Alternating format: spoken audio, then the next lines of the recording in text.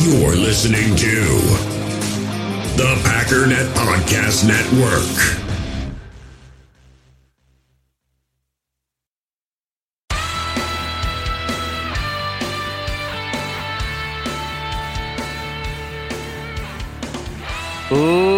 Ladies and gentlemen, welcome once again to the Packernet Podcast. I am your host and resident panelist, as always, Ryan Schlip.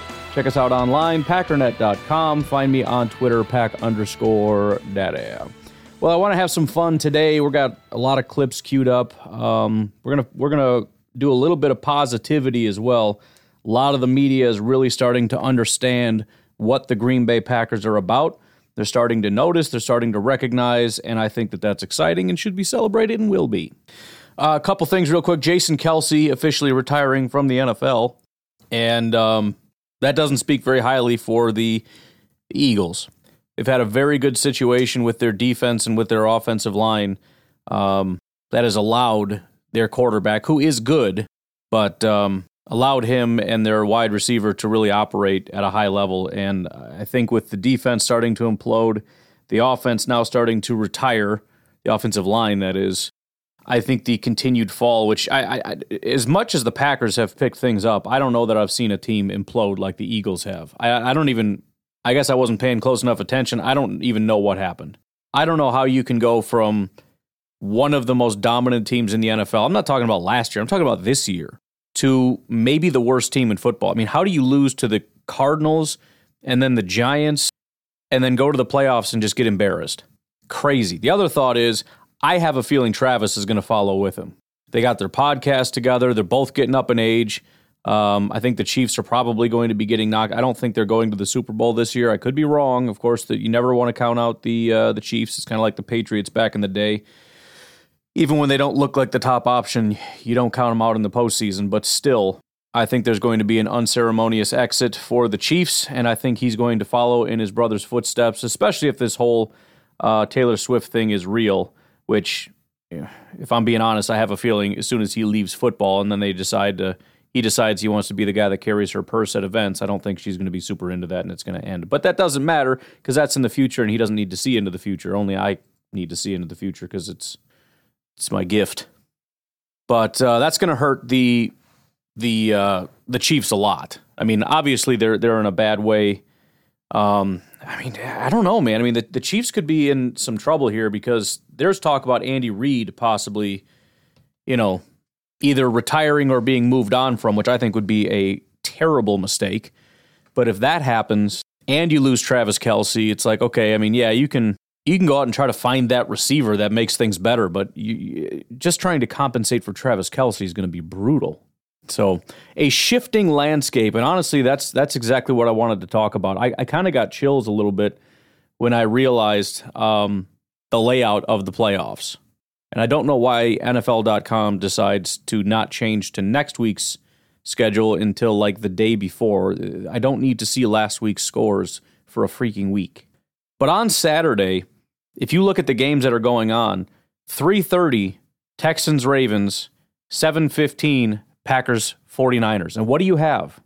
It's the AFC and NFC mirror images of each other. Honestly, the Sunday games are kind of irrelevant. And maybe that's too strong a language. Obviously, the Bills and the Chiefs are very good football teams and all that. But I think the real story in the NFL right now are the Saturday games. The Ravens and 49ers are the Super Bowl favorites, and rightly so. They're very good, very scary, very dominant teams. But both of their opponents are young, ascending, unbelievably scary teams. That both of those teams are the teams that are white hot that you do not want to play right now. And both of those teams might have the best quarterbacks that are playing right now. Look at how Jordan Love and CJ Stroud played. Their stats were like to the yard identical. I think CJ Stroud had like 2 more yards and everything else was identical.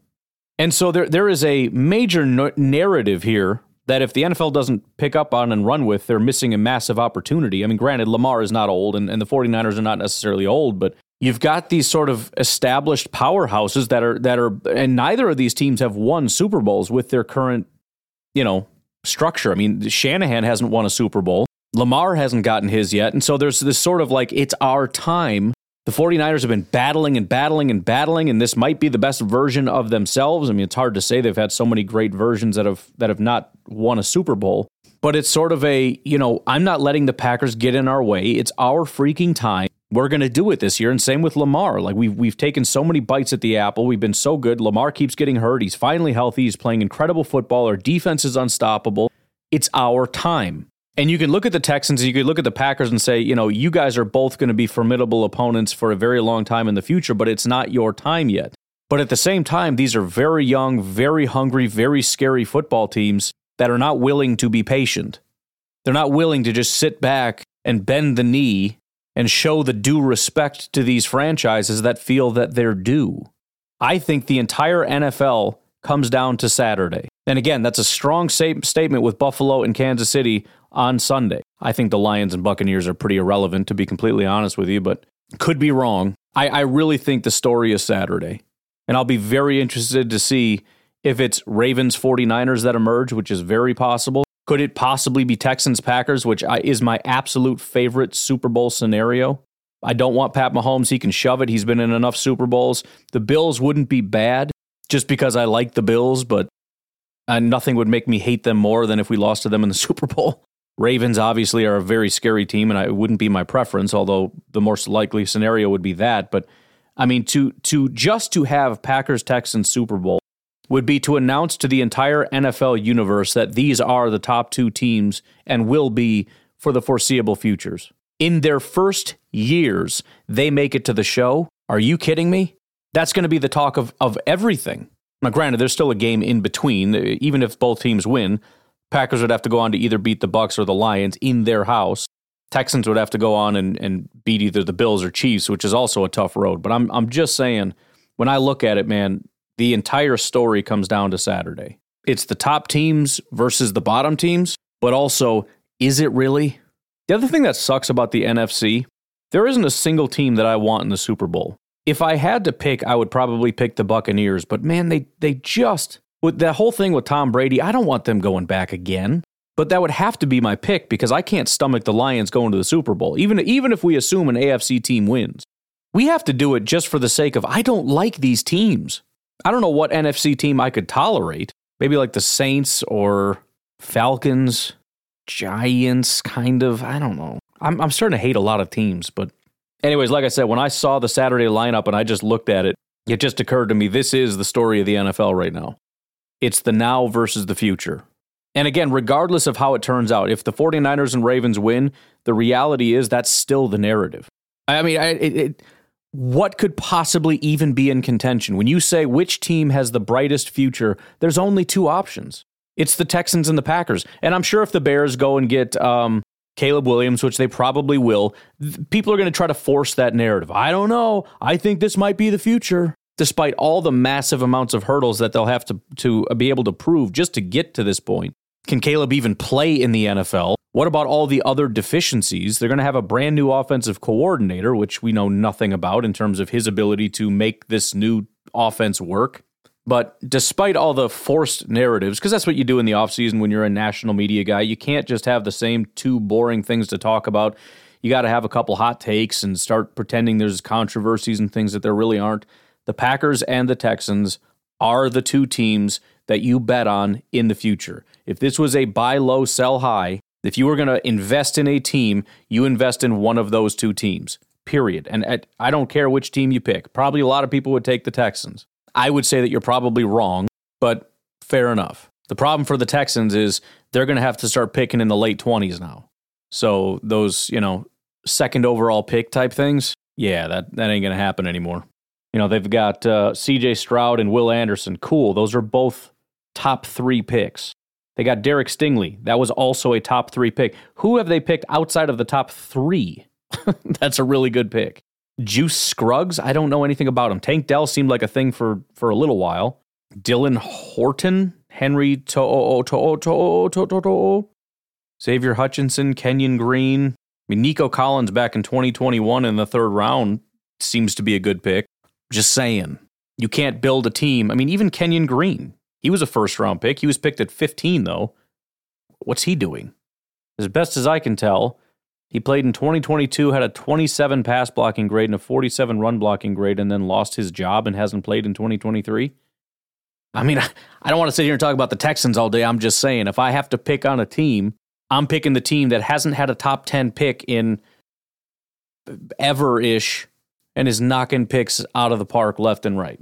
That's all I'm saying. That's it. But with that said, the updated playoff odds, well, not playoff odds, but, continuing playoff odds, the Packers and Texans are the lowest. In fact, they're exact tie. Both of them have a 23% chance of moving on, which, interestingly enough, is, I think we had a 24% chance of moving on last week. Making it to the Super Bowl, however, the Packers do have better odds. Obviously, this is because there are better AFC teams. The Packers beating either the Lions or Tampa after this, you got higher odds than the Texans beating either the Chiefs or the Buffalo Bills, but marginally, 9% chance, which I'll tell you what, man, sitting here right now with basically a 1 in 10 chance of going to the Super Bowl, according to, stats and whatnot, that's pretty wild. The Texans are at 6%, Bucks are at 10%, Lions are at 24%, Chiefs 23%, Bills 28%, Ravens 43%, 49ers 57%. Super Bowl champion, going in reverse order, 31% chance for San Francisco. Hopefully we can bring an end to that bull crap. Baltimore Ravens 24%, Bills 15%, Chiefs 13%, Lions 9%, Tampa Bay and the Packers are at 3%, and the Texans are at 2%. Anyways, I want to have a little bit of fun at somebody's expense. It's probably unfair of me. I probably shouldn't do it, but I find it humorous, so we're going to do it. Talked a little bit before about Rob Domofsky and the comments he made about not just the team, but specifically about Jaire Alexander and him being all about Jaire Alexander, essentially being a selfish teammate, only caring about himself, etc., etc. Here is Rob Domofsky asking Jaire Alexander a question. What happened on Wednesday? The initial. I don't know. So, ask him what happened on Wednesday. Jaire just says, I don't know. But it turns out that wasn't just it, because it's possible that there's really nothing to that, and he just didn't like the question or whatever. But then there was a follow-up, and apparently it wasn't just Jaire that was giving him a hard time. I don't know. This must be a local TV station or something. This is called On the Clock. I don't know. But whoever these hosts are asking a couple questions, and Rob Domofsky happens to be one of those guys. So here's this clip. Let's ask this question now. None of us thought this was going to happen. You all picked the Packers to win 0 playoff games. Now they're going to San Francisco. Dallas was the highest scoring team in the league. San Francisco is 3rd. Dallas was the 5th best scoring defense in the league. San Francisco is 3rd. Thank you, Jason, for the cues there. So, Rob, let's start with you again. Can the Packers do this, what we saw today, at least to some extent, against the 49ers, to enough of an extent? Yeah, I guess I have to sort of say I'm a convert now, because I got a hard time in the locker room from Jaire Alexander and a bunch of the guys who apparently heard that I said they didn't have a chance to win here, which is not exactly what I said, but fine, whatever, if that's what they want. First of all, that is essentially what you said. It might not be exactly the words, but it is more or less what you said. Second of all, if the locker room is upset with you, I'm willing to bet it has nothing to do with the fact that you didn't bet on the Packers. I have a feeling it was the fact that you made character attacks against Jaire Alexander. I believe they were razzing me pretty good. I at this point, I'm not willing to doubt him, in any game right now. I realize the history with San Francisco in the playoffs. I realize what San Francisco has. But, I mean, I can't rule him out at this point. Well, I haven't seen the video on Packers.com, but I certainly hope if they gave Rob a hard time, they gave him a game ball, too, for motivating them. I mean, they give those game balls away like they're candy. Let's ask. So that was also Jason Wilde. It sounds like he was coming to Rob's defense a little bit there, which I also find a little bit funny. No, I don't think Rob Domofsky is the reason that they were motivated and won that game. I think that they can handle that themselves. I think they were just giving him a hard time because he made some comments that were not great. And again, I get it. He's not a fan. He's a journalist. Great. But he's still a journalist who chose to give his opinion, right? It was an opinion thing, not so much reporting. You can pretend it's reporting like they're a hard fact. Like how many touchdowns Jordan Love has thrown is a hard fact, but it's not a hard fact. which is why he started the sentence about Jair with, I think. So we can play the whole journalist card if we want to, but let's not pretend that we're just reporting the facts, right? And look, again, I've said things that I'm sure Packer fans have listened to and have not been a big fan of, and it's why I don't expect any of them to ever come on my show if I were to ever ask. But I think, in my opinion, Jason has kind of taken it, Rob has taken it places I would not take it, made comments that I would not make, and so sort of a reap what you sow situation that made me smile a little bit. And I don't know why he'd be getting all upset about it. It's a big deal. He's not a fan of the team, he's just a reporter. He's a journalist, so what does it matter? Isn't that how this works? Isn't it like a F your feelings because journalism? I don't know, that was my takeaway. But anyways, let's start having a little bit of fun here, if we're not having fun already. This is actually, I don't remember why. I feel like I watched these guys so many times.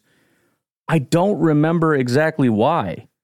But anyways, this is a Dallas Cowboys YouTube channel. I know I've had them on the show before. I mean, not on the show, but we've played their clips before.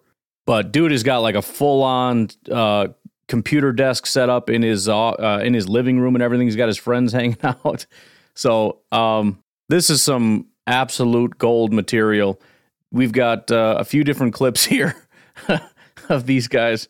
This is Dallas Cowboys, if I didn't say that, Dallas Cowboys fans. This first clip is Dak's pick six. Run Paula here, because we've been throwing the ball a lot. Oh, Dak! No! It's over! This game is over! Cut it off, it's over! Congratulations, Green Bay. Congratulations, Green Bay. Congratulations, Green Bay. I said run the ball. Congratulations, Green Bay. Dak Prescott, you need to be fired today. That was on you, Dak. That was on you, Dak. That was on you, Dak. I said run the ball. That was on Dak Prescott. Trying to feed the fantasy lamb. Trying to feed the lamb. You tried to feed the lamb. That was the most intense thing I've ever heard in my life. But again, man, you want to fully try to understand how badly they wanted and needed this. I said it prior to the game. This is their 2020. This is it. This isn't just like another chance. This feels like now or never. Funny part is, this is one of the times, this next clip is one of the times when somebody was wide open. I don't know which one, because it happened, I think, like 4 times. But one of those times is right here. Look at that. Where's there's not even a defender in the picture. There's not even a defender in the picture.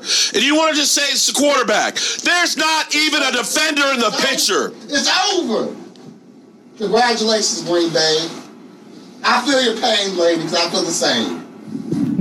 Our team is What's going on with you guys? It must have been Musgrave, whichever time it was when the lady was just throwing her hands on her face. That must have been it, because lady, I feel your pain. But it looks like, according to the writing on the bottom here, it's Jobu Sports Report. I don't know. Anyways, take a break. When we come back, we've got some takes on the Green Bay Packers, including some high praise from one of the guys that he constantly gets compared to, Brett Favre. We'll take a break. We'll be right back.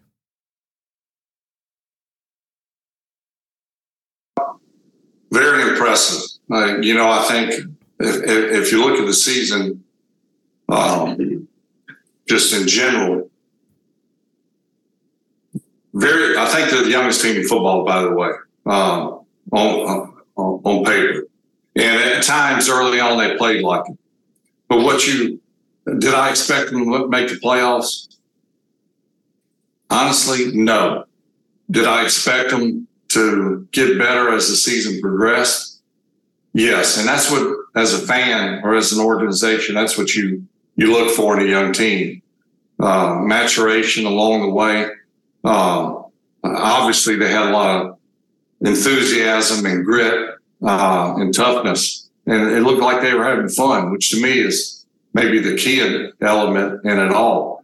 And they just, when they hit their stride, man, Dallas is going to be a tough opponent, but I'd hate to be the team that has to play the Packers in the playoffs. Obviously, this is prior to, but I think that makes it even more. It makes it even more real because it's a lot easier now that they beat Dallas to jump on the train than it was prior to. So skipping to the end of the interview now, they asked about, obviously the thing that everybody's talking about. They got you, then they hit on Aaron, and now we're sitting here looking at Jordan Love. It looks like they hit again. Here's what Brett Favre had to say. Yeah. What can you say? Time will tell. I mean, it's a little early, in fairness to Jordan, to crown him as the next, Aaron Rodgers. But he certainly has done his part. Big, ginormous shoes to fill. And like you said, I think when you look at it in the manner of last year, Aaron won 8 games. This year, Jordan's managed to win 9 games and get them to the playoffs. All I can say is wow. But, again, more importantly, he has played outstanding. It's not that he was given anything. He's played outstanding. He's brought the team from behind. He's kept the lead. When everyone assumed they were out of it, he rose to the challenge, never gave up. And from the organization, I don't want to say it's almost impossible to do what they've done, but really 3 different regimes. If you look at Ron Wolf, Ted Thompson, now Brian Gutenhurst. Good Lord. If it were one GM, you could say, well, the guy just is a genius. I think all 3 have proven to be pretty doggone good in their own right. So, appreciate that, minus the Gutenhurst line. Now, if you're interested, you can go find that clip, but also there is one over at Go Long. It's on YouTube. It's just, they hit a home run. Brett Favre believes in the new Green Bay Packers quarterback. Jordan Love is the title. You can go check that out. I was thinking about playing it, but it's kind of redundant. It's more or less the same thing. Next is, and this is kind of a weird one. It's weird because I'm playing just a very unusual portion of a clip. There's no real context to it. It's Chase Daniels' intro into his film breakdown about Jordan Love. But I think I just appreciate it because I want to be able to just revel in this. I want to pretend we're back in September and we don't know what we're getting in Jordan Love. I want to pretend we're in October and we're talking about, potentially getting a top 5 pick and looking at the quarterback class and what are we going to do in the future. And now we're talking about a playoff game breakdown. And here's what Chase Daniels' intro sounded like about Jordan Love's performance. Today we are going to break down Jordan Love. Jordan Love is on an absolute heater. He was 22 of 32, 268 yards, tied a career high with 3 touchdown passes in their Thanksgiving win against the Detroit Lions. And now, Green Bay, you got to be feeling good. You're right in the thick of the NFC playoff race, and I've just been really impressed with Jordan Love. He's gotten better as the years progress. All those rookies that they're playing on offense, it's starting to pay dividends. Let's break it all down right now. So again, it's an unusual clip, but it goes to the narrative that I'm trying to kind of push on right now, which is everybody's starting to see it. And everybody that's trying to close their eyes, all the Bears fans in particular, Vikings fans perhaps, Lions fans who are pretending they're too busy not noticing because they got their own stuff going on. Maybe some Dallas Cowboys fans that want to pretend that they lost just because of everybody else or whatever. The point is, everywhere you turn, you can't hide from it. Here's a clip of Rich Eisen. I'll just leave it at that. All righty then. I didn't see that one coming. The Love family didn't see that one coming. The LaFleur family didn't see that one coming. Not even the Jones family and him plus 24 tickets saw that one coming. I don't think even the most optimistic Green Bay Packer fan saw that one coming. And Correct. Even the Dallas Cowboy hater, I'll even say that, even the worst Dallas Cowboy hater could not have seen this tail kicking coming. I know everyone's going to be trolling, but holy smokes, the Green Bay Packers, the youngest team to make the NFL playoffs in 50 years, just strolled into a spot where no road team won all season long. None. You can make the argument the Cowboys were the best home team this year. that young team, greenest team, they put the green in Green Bay, the youngest team in 50 years just strolled into Dallas and put the most points Dallas has ever given up in a playoff game on these Cowboys and became the first 7 seed to win a playoff game in Jordan Love's first playoff appearance,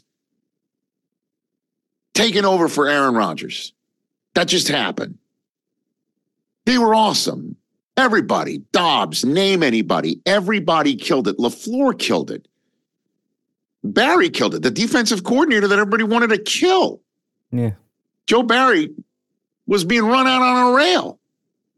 And they just won this playoff game, going away, putting Packers fans in a rocking chair pretty much from jump with a 12-play drive to start the game, to take half the quarter away, then get the ball back, then score again, then pick 6, Dak.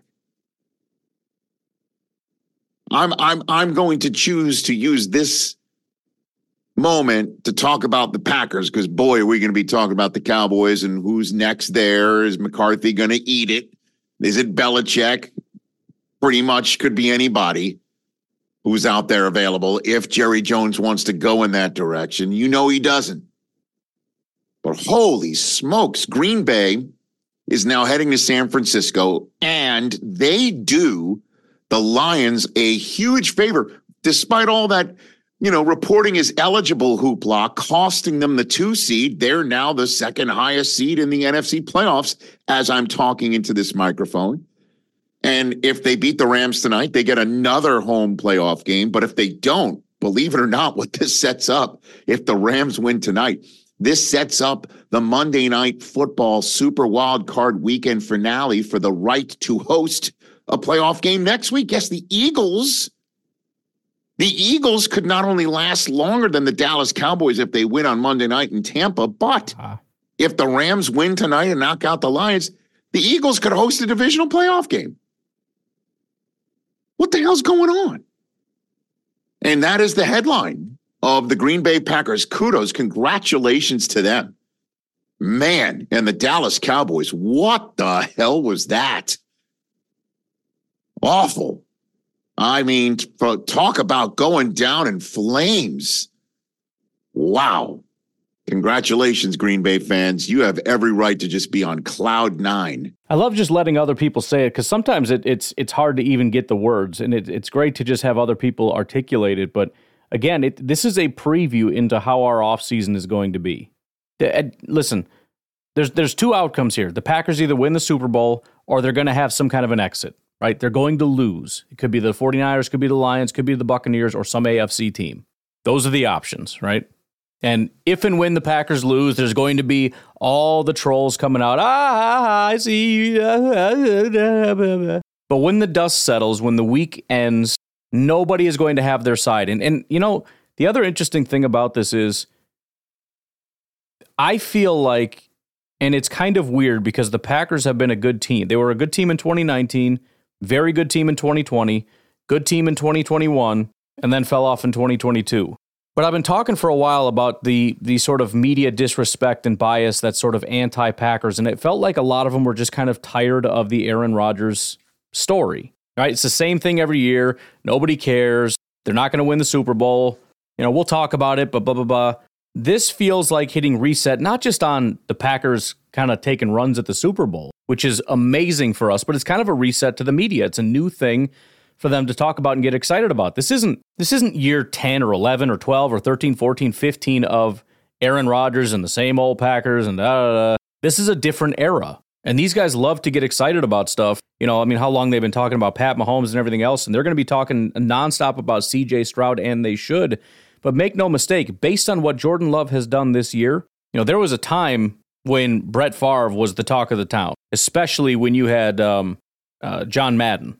There was a time when everybody was talking about Aaron Rodgers, and that's all anybody would want to talk about. Greatest quarterback of all time. I've never seen anybody that. And there was a little bit of that, but it slowly just started to fade. Everybody wanted to talk about something new.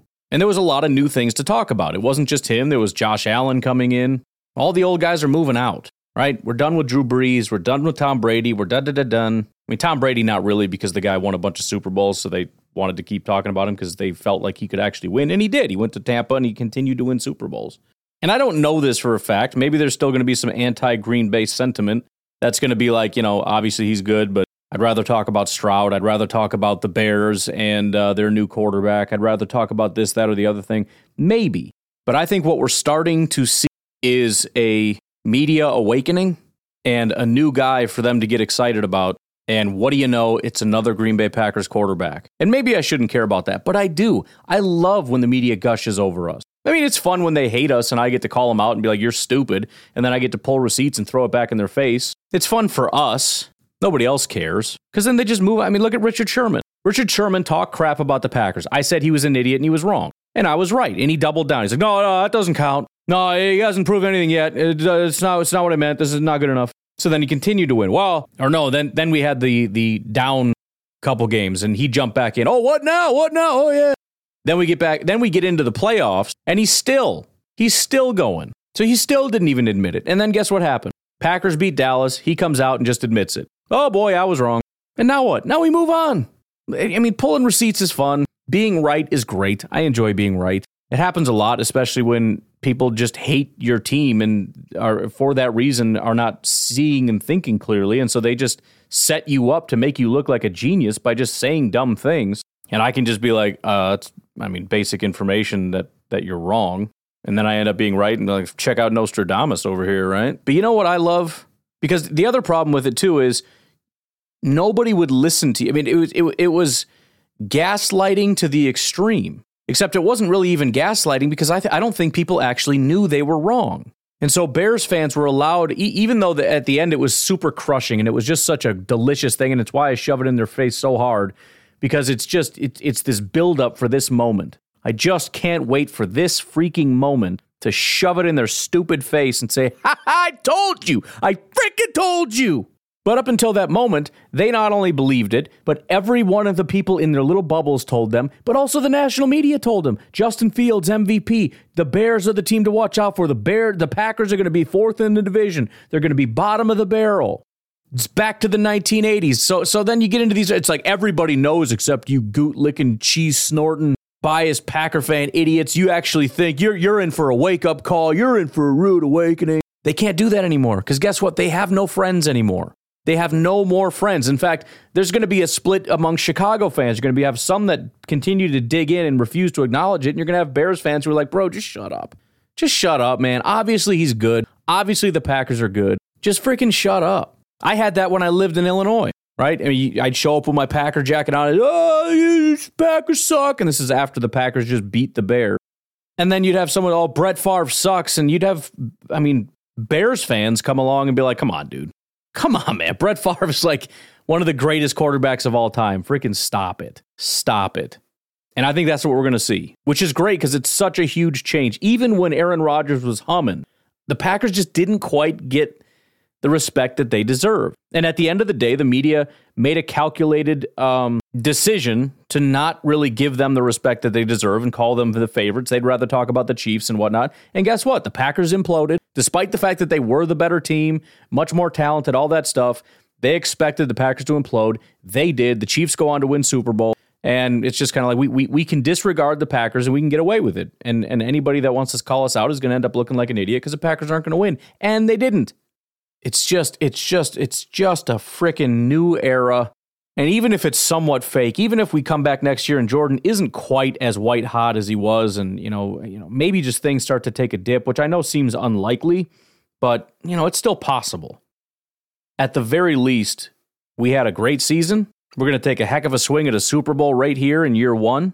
We're going to be at least a team that competes for the playoffs and for the NFC North. I'm assuming just about every year, unless there are some massive implosions, which seems really unlikely. And we're going to have a heck of a fun offseason, man. And on top of that, one other final thing. You know who else is finally getting respect for the first time in his career is Brian Gutekunst. And Matt LaFleur, by the way. Matt LaFleur was being dragged by Aaron Rodgers, and Brian Gutekunst was a big pile of crap that didn't know how to draft anybody and never helped Aaron Rodgers. This is the same. Mike McCarthy was considered a genius back when Aaron Rodgers was being loved. You know who else was? Ted Thompson. And I remember it was kind of funny because no matter what, it was funny the way it used to happen. I vividly remember this. The Packers would be picking somewhere like 27 or something. And you'd be watching the draft and they'd come out and they'd say, here are like the 5-6 candidates or whatever that they're going to pick. And they'd pick somebody and they would immediately talk about, oh, what a genius pick by Ted Thompson. It was somebody, of course it was not somebody anybody was talking about. If it was the Browns that made this pick, they'd be talking about how stupid, what a terrible pick. It didn't matter who Ted Thompson picked. They were going to talk about how genius it was because they knew that Ted Thompson was a freak. It was the same with like Bill Belichick and the Patriots. It didn't matter who they picked or if they thought it was a good pick or not. If it was some rando doing a mock draft, they'd say it was stupid. But because Bill Belichick or Ted Thompson did it, it was genius. And no matter who the Browns picked, it was like, oh, I don't know about that. Because it's the Browns and you know they screwed up. And I think now, having Brian Gutekunst show his acumen, you're going to start to see a little bit more of that. I mean, they always do that to some degree. You know, I mean, they kind of just jump into their pro player diatribe. Oh, yeah, this is a guy that's really going to secure the edge, and he's going to da-da-da-da. But, I mean, it's. I always said I felt bad for Bears fans because the gushing over the Packers, the gushing over Clay Matthews and Aaron Rodgers and Mike McCarthy and Ted Thompson had to just be sickening. It was sick because it was kind of unfair. And it's just like they didn't know. They were just lazy and they just knew the Packers are great. And so they gushed. They all just gushed. And I felt bad for them because it's like, it's stupid. But I enjoy it. And I'm sorry that you have to endure that. I think that's coming again. I think you're going to see media members who are going to gush over Gutekunst. They're going to gush over Matt LaFleur being an absolute genius play caller. They're going to gush over Jordan Love being one of the best young quarterbacks, like he's the next Pat Mahomes, he's the next, he and CJ Stroud are going to take over the league, and it's going to make frickin' Bears and Vikings and Lions fans puke, especially Lions fans, because they're going to be like, excuse me, we won the frickin' division, potentially went further in the playoffs than the Packers, which I think is a very real possibility, because the Lions, I think, have not the tough, I think the Rams were a better team than Tampa, and the 49ers obviously are going to be really tough. But nobody's going to talk about the Lions. Nobody. That's the thing. That was a fun story. It's not more fun than the Packers. It's not more fun than the Texans. It's just not. I mean, they'll be talked about and, of course, impressive and all that stuff. But it's been several years with this coach. How many times can we talk about stupid kneecaps? You know what I mean? Like, it's getting old. Anyways, why don't we take another break? We will come back and just keep doing what we're doing, man. We'll be right back. Now we got the Colin Cowherd podcast. They start off the show talking about Dallas and the Green Bay Packers. And the first thing was essentially saying Dallas is just not good.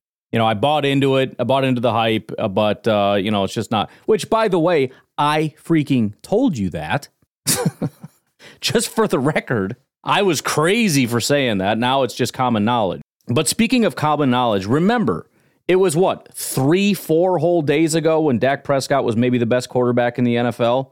Here is now, again, this is just a media shifting landscape. And listen, there is a sheep mentality among the media. Not everybody, but to some degree there is. There's a lot of people that like to live in the very comfortable warmth of the crowd.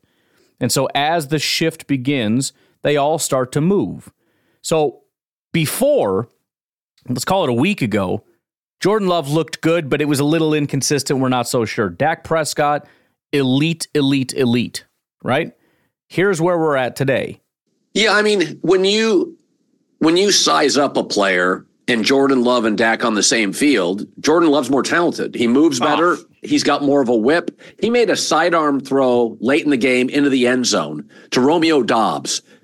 Dak can't do that. That's just beyond Dak. That was a Mahomes-level throw, a Lamar Jackson throw. It reminded me of Lamar. And I'm like, Dak can't do that. So what did I just say? We're going to start hearing, this is Mahomes, this is that, this is it. Wasn't it not very long ago that Jordan Love should never have been drafted? Wasn't that what we've all heard? If you knew how to watch the tape, I went back and watched his college tape. If you knew how to watch tape, like I know how to watch tape, you'd know that he shouldn't have been drafted. The Packers are the only team that would have taken him in the first round, blah, blah, blah, blah, blah, blah, blah. And what did I do? I went back and looked at people who watched the tape, the draft people, and what did they say? They compared him to Patrick Mahomes. So we went from Jordan Love is, I don't know, he's not, to recognizing the reality. And the reality is what I told you it was at the beginning of this season. He is a boom or bust prospect. You remember I told you that? I said, I don't see him being somewhere in the middle.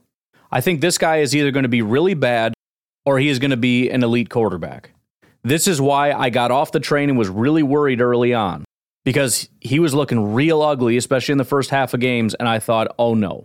And that's why when things turned around, I got real excited, real fast. Because when I saw those freakish throws, there wasn't a thought in my head that goes, yeah, everybody has a couple of those. It was, oh my good Lord, he's doing it. It's really happening. Fast forwarding a little bit further into the podcast here. Here's the again. They're spending a lot of time talking about Dallas, and understandably so, right? It's a big story in terms of it's kind of tear it down territory. But they found themselves getting a little sidetracked here. Jordan Love signed a 2-year, $11 million contract, and he looks like a combination. I think that's one of the greatest development jobs we've ever seen. Well, he looks like a flat-out superstar right now. He looks like Brett Favre meets Aaron Rodgers today. Like, listen, the internet loves, this is what they love. They forget that new information, new opinion. Matt LaFleur was calling out Jordan Love in October press conferences. So was the GM. The GM and the coach were disappointed with him. Have you ever seen an in-season improvement for a quarterback? Not only is Jordan, think about this, he's cheaper than Aaron Rodgers. He's now more athletic than Aaron Rodgers. He throws the ball a lot like Aaron Rodgers. You get no drama like Aaron Rodgers. And generationally, he is completely copacetic with all these receivers and tight ends. Right now, Green Bay's young receiver tight end talent is the envy of virtually every team in the league. Like, it's hard to wrap your brain around this based on what we saw in October. Jordan Love is a significant, multifaceted upgrade from Aaron Rodgers. Wait a minute.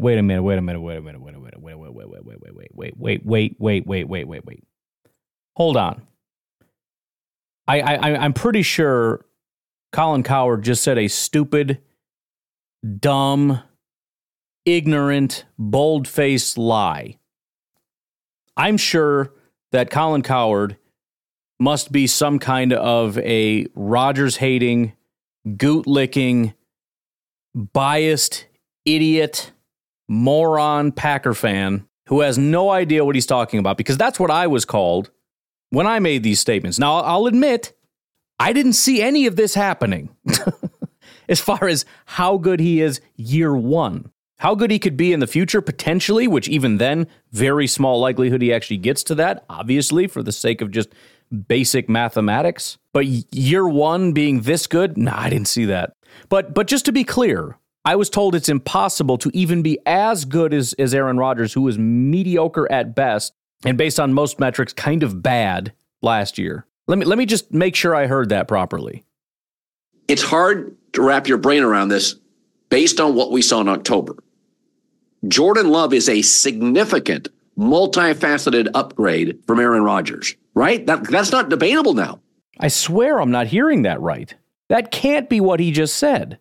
Jordan Love is a significant, multifaceted upgrade from Aaron Rodgers. Wonder if this is one of those AI deepfakes that we keep hearing about, because there's no way anybody in the national media, anybody anywhere, outside of some biased Rodgers-hating gootlickers, no way anybody would ever utter that sentence.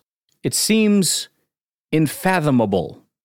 Well, I think that you become a legend in the business of football by making moves like Ted Thompson once made, right? Brett Favre, you're gone. We're going with Aaron. Bill Walsh, we got to pivot to Steve Young. When you pivot off Aaron Rodgers, who had just previously won a couple MVPs, the coach and the GM are behind it. And then by the end of the season, into the playoffs, he looks like this. And as a GM, you have put around the youngest offense in the league.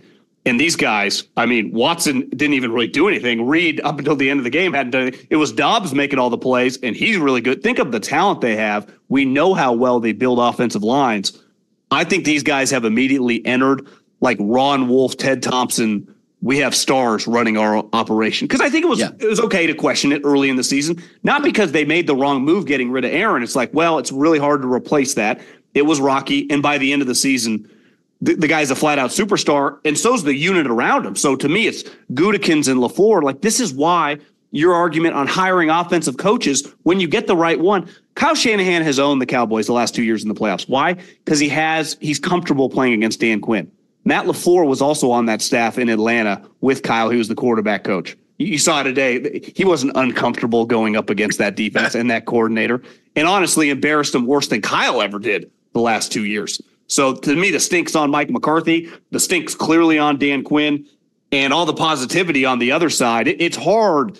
If they were a stock, they feel like Tesla or something 5 years ago. I mean, this is a team that you'd have to buy into because they've been so well run. This was always the pushback on Aaron Rodgers. Do you realize how well you have it in Green Bay? How well run this I get there's no owner. And then you go to the... First of all, okay. Just okay. Jets, and this is the complete show. Yeah, I mean, I said that. Listen. Look, I love having everybody on board. I love having you, John Middlecoff and Colin Coward. I love having you guys on board. I love that you're going to help all of us in our endeavors. And, of course, our endeavors are to praise the Green Bay Packers. It's what we do as fans. So we're basically welcoming the media into our family as fans because that's what they're going to be. They're also going to be trashing the rest of the NFC North when they talk about, I don't know, it's going to be tough to beat the Packers. That's basically a suck at Detroit comment. But let's not get a little crazy and pretend that the narrative in Green Bay has always been, Rodgers, what is wrong with you? Why can't you get it done with such elite play around you? Why can't you get it done with such elite, you have such a great coach and you have such a great GM and you have such great receivers and you have such great offensive line. Why can't you get it done? That is not, unless you're talking about my podcast, I don't know what the hell you're talking about, John Middlecoff. So I'm happy to have you, but don't even try. Don't even try to rewrite history to that dramatic. That's always been the knock on Rodgers. My goodness. Nobody knocked Rodgers.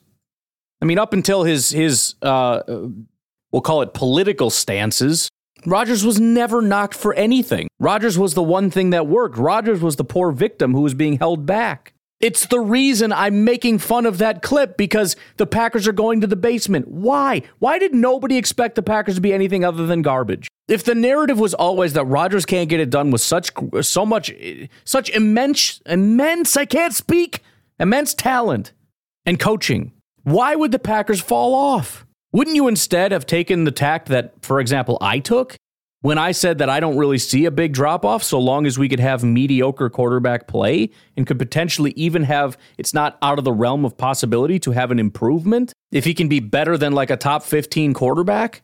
I'm the one that said that. Other Packers hosts and whatnot probably said that. Fans, a few of them, we'll say about half of them said that. You people never said that.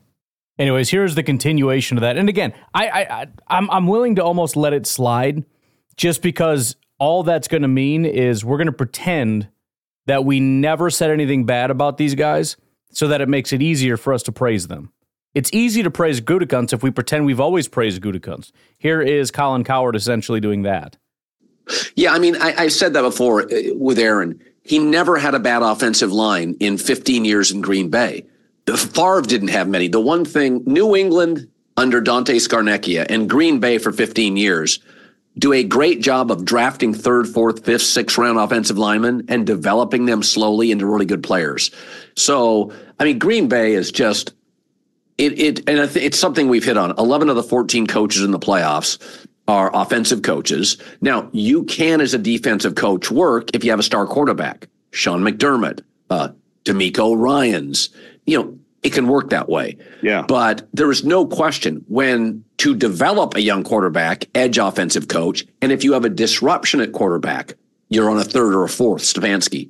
Major advantage offensive coach. So, Mike Tomlin got into the playoffs mostly because Joe Burrow got hurt and Cleveland lost 3 quarterbacks. I think they'll be extinguished very quickly.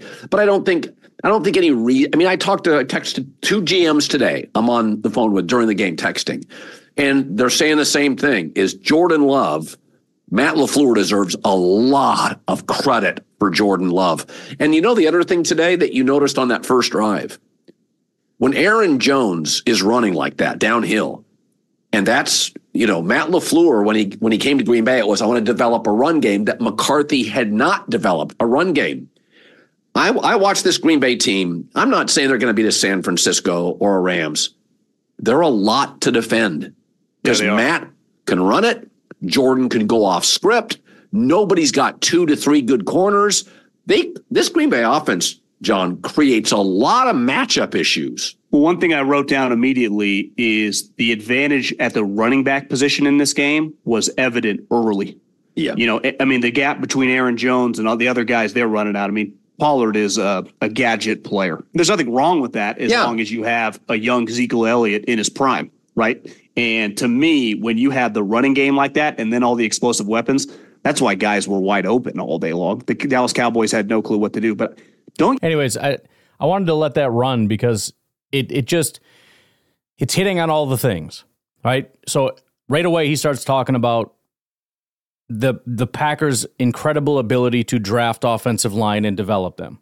Then it rolls into Matt LaFleur and an insane amount of credit he is due. And not only is that coming from Colin Cowherd, but according to Colin Cowherd, that's coming from NFL GM. So you got some authority backing it. Whether it's, good authority or not, it doesn't matter. When it has that kind of backing, it makes it harder for people to run their mouth. Then they run into Aaron Jones, another guy that has been criminally underrated for years. It's almost as if Aaron Rodgers was sort of this clog. Not, and it's not his fault that he was, at least not in my opinion. But the media got themselves so pigeonholed into their love of Aaron Rodgers that when things went south, they didn't know what to do. And the decision that they decided to go down was blame everybody but Rodgers. And so that left you with a situation where everybody else sucks. Because if anything was even remotely good, they would have had 60,000 Super Bowls. Even when things were good. In 2020, they didn't win a Super Bowl. That's because of the GM. That's because of the coach. That's because of the other wide receivers. That's because of all these other things, because of the defenses, because of everything else. They were not allowed to give any credit anywhere, not the offensive line, nothing. In fact, not only does nobody else get credit, but everybody else is complete garbage. Now that Rodgers is gone and the team is good, it's just opened the freaking floodgates to a massive amount of information that is now just smacking everybody in the face, and they're rushing to it. Oh, Gutekunst is amazing. Oh, Aaron Jones is amazing. Oh, the Packers drafting and Gutekunst, amazing. Oh, their history of drafting offensive linemen, which has always been great, and Aaron Rodgers has always had great offensive lines, which we refuse to acknowledge for the last decade, but he's always had great offensive lines, and they're so good at drafting offensive lines, and that's why they're so good right now. The offensive line and the running game and Matt LaFleur and Brian Gutekunst and Jordan Love. Oh, it's just such a great, amazing, brilliant organization. It's like, dude, this has been true forever. This has always been true. But because we rather than just acknowledge the situation for what it was, the Packers are a good organization with a great coach, a great quarterback, a great GM, really good pieces, Devontae Adams, the offensive line, Aaron Jones. But you know what? Sometimes you just don't win. Sometimes the best team just doesn't win, and there doesn't need to be some definitive explanation of who failed. Sometimes it's just what happened, and Dallas is going through that right now. Dak is trash, and McCarthy is trash, and all these people that 5 seconds ago were at the pinnacle of their careers now have to be fired because they're holding everybody back, and we got to blame everybody. And I'm not saying that they're wrong. I don't know if they win with Dak or not. Maybe they don't. Maybe they don't win with McCarthy, but that's not the point. The point is there always needs to be these people to blame, and sometimes you're just freaking wrong. Well, who's to blame for all those losses? I don't know. I mean, the team didn't win, but the team as a whole. So Matt LaFleur and freaking Billy Turner and everybody else on the offensive line at that time, and the coaches that decided to put Billy Turner at left tackle, and Aaron Rodgers didn't play very well. And I mean, you can go down the list and articulate the game plan and the individual pieces that didn't perform. You could talk about cult. You could talk about all those things. But what I'm describing is why the team lost this one game. I'm not describing what is wrong beyond that. It's like Matt LaFleur didn't do his best, didn't do a good enough job to help the team win. Yeah, that's probably true. So he's trash and he's been holding back this team and the team's never going to win a Super Bowl with him. And no, nothing else after that sentence is true. We always have to identify what is the cause that did this so that we can just cut it out with a scalpel, replace it with something better, and then we get a Super Bowl. Just the level of simplistic thinking, and this is permeated throughout the media. You would think it's just the fans. No, it's the media. That's how we came to this spot. That's how we got here. That's why Matt LaFleur, Brian Gutekunst, and all these other things that we talked about have never gotten any respect, and in fact have been getting trashed despite all evidence to the contrary because of this shallow level of thinking. Well, obviously, if they were good, Aaron Rodgers would have had 3 Super Bowls. Nope. Explain the Bills. Explain the 49ers. Why aren't they winning Super Bowls? Why hasn't Dallas won Super Bowls? Why didn't Philadelphia win a Super Bowl? Why did Miami get knocked out? Are they garbage? It wasn't too long ago. This was the greatest offense we've ever seen. It was the greatest show on turf. I mean, even the Texans, they had Deshaun Watson for all those years. They were in the playoffs every year. They couldn't get it done. What about the Bengals with Joe Burrow? They couldn't get it done. They got your boy T. Higgins, right? They got T. Higgins as a number 2 behind a truly elite number 1 with maybe the best quarterback in football. They didn't win a Super Bowl. What the hell happened? Baltimore Ravens. Why haven't they won a Super Bowl? What's going on with that? Should they fire Harbaugh? Do they need a new quarterback? How about the Steelers? They're in the playoffs every year. They're just not getting it done. They got to fire the head coach. He's trash. He's garbage. Obviously, he's just no good. And Pickens was a terrible pick, and everything that's ever happened is just awful and wrong and terrible. Or shut up. Or shut up. You drama queen. All you can do is put together the best possible team and then hope to get lucky. You're just increasing your odds slightly. Even if you can build the best team out of 32, which is in and of itself an extremely difficult thing to do. Even if you can do that, there's no way to guarantee a Super Bowl, which is why the whole T. Higgins discussion is so stupid. We definitely would have won with T. Higgins. There's no such thing as definitely, you moron. There's no such thing. The Packers maybe had what? Maybe like a 20% chance to win the Super Bowl. Probably not even, but let's just be wildly generous. T. Higgins moves the bar how much? 21%, 22%? Maybe, but probably not. It's nonsense. Anyways, we had enough fun for today. Why don't we get out of here? Got a lot more clips to get through. We got to turn our attention very quickly, very rapidly over to the San Francisco 49ers. So we're going to start doing that very soon, kind of get a beat on what they're all about, while at the same time continuing this because it's fun. But you guys have a good rest of your day. I will talk to you tonight, tomorrow, whatever. Have a good one. Bye-bye.